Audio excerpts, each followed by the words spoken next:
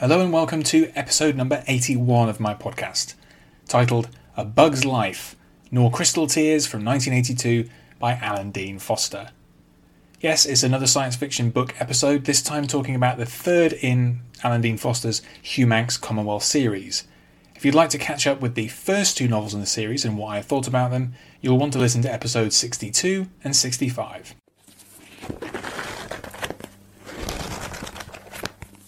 In Alan Dean Foster's Hugh Manx Commonwealth series of science fiction novels, a unique union between humans and the insectoid Thranx race becomes a major power in the galaxy.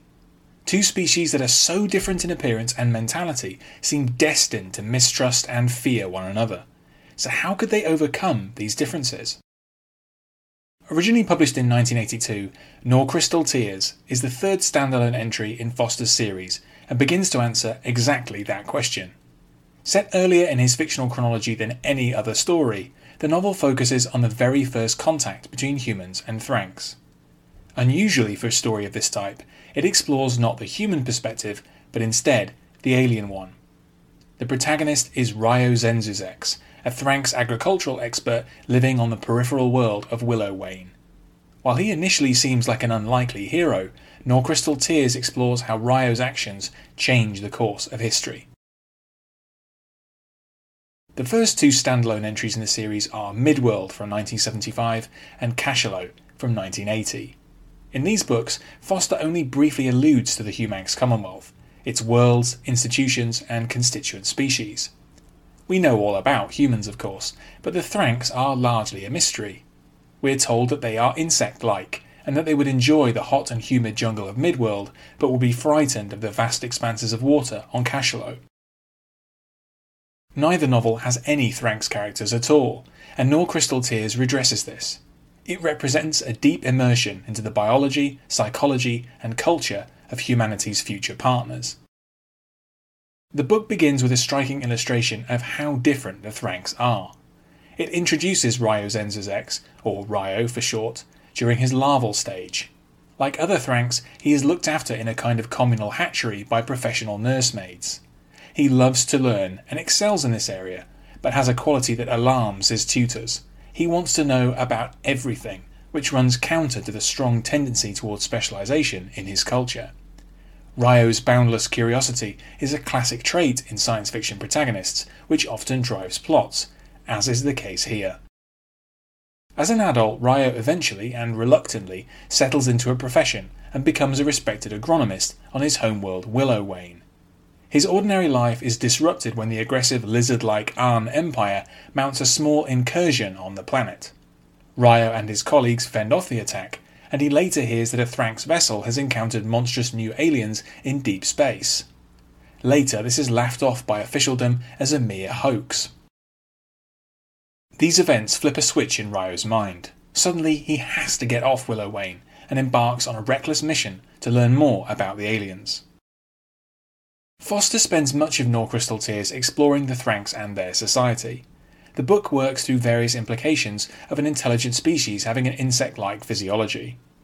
One example is that to compensate for a lack of facial expressions, Thranx use their 6 limbs for a complex array of gestures to communicate their feelings.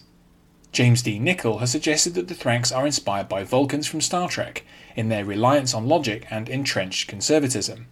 Of course, both Thranx and Vulcans are the first intelligent aliens encountered by humans in their respective settings. While the Thranx are fairly convincingly alien, their society is much less so. After Ryo leaves Willowwain, he travels to Hivehom, the world where the Thranx evolved and the centre of their interstellar society. There he takes advantage of trains, restaurants and other facilities that would not be out of place on Earth, let alone the Earth of the far future. Thranx social organisation also seems similar to that of humans, except that their cities are called hives and exist mostly underground. Clearly, depicting aliens and their environments in a convincing way is a huge challenge. An author like Octavia E. Butler was arguably more successful with the Oankali in her novel Dawn. With the help of the wealthy and eccentric poet Wu Zensalem, or Wu for short, Ryo is eventually able to make contact with a group of disgusting, monstrous aliens that wear their skeletons on the inside, humans. Their ship, the Seeker, was damaged in Thrank's space by an Arn attack. Captured, they'd been interned in an isolated military base in one of Hyphom's inhospitable polar regions, there to be experimented on by Thrank's scientists.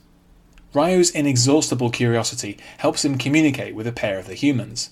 Later, he leaves Wu behind and embarks on another reckless scheme. His intention is to create a bridge of understanding between Thranks and humans. Norcrystal Tears has an interesting setup, but fails to stick the landing. The speed with which humans and Thranks learn to communicate with each other doesn't really convince, and the plot meanders towards the end. For these reasons, the novel is arguably the weakest of the first 3 standalones in the Humanx Commonwealth series. It is the most important, though, because of its focus on a key moment in the setting's history.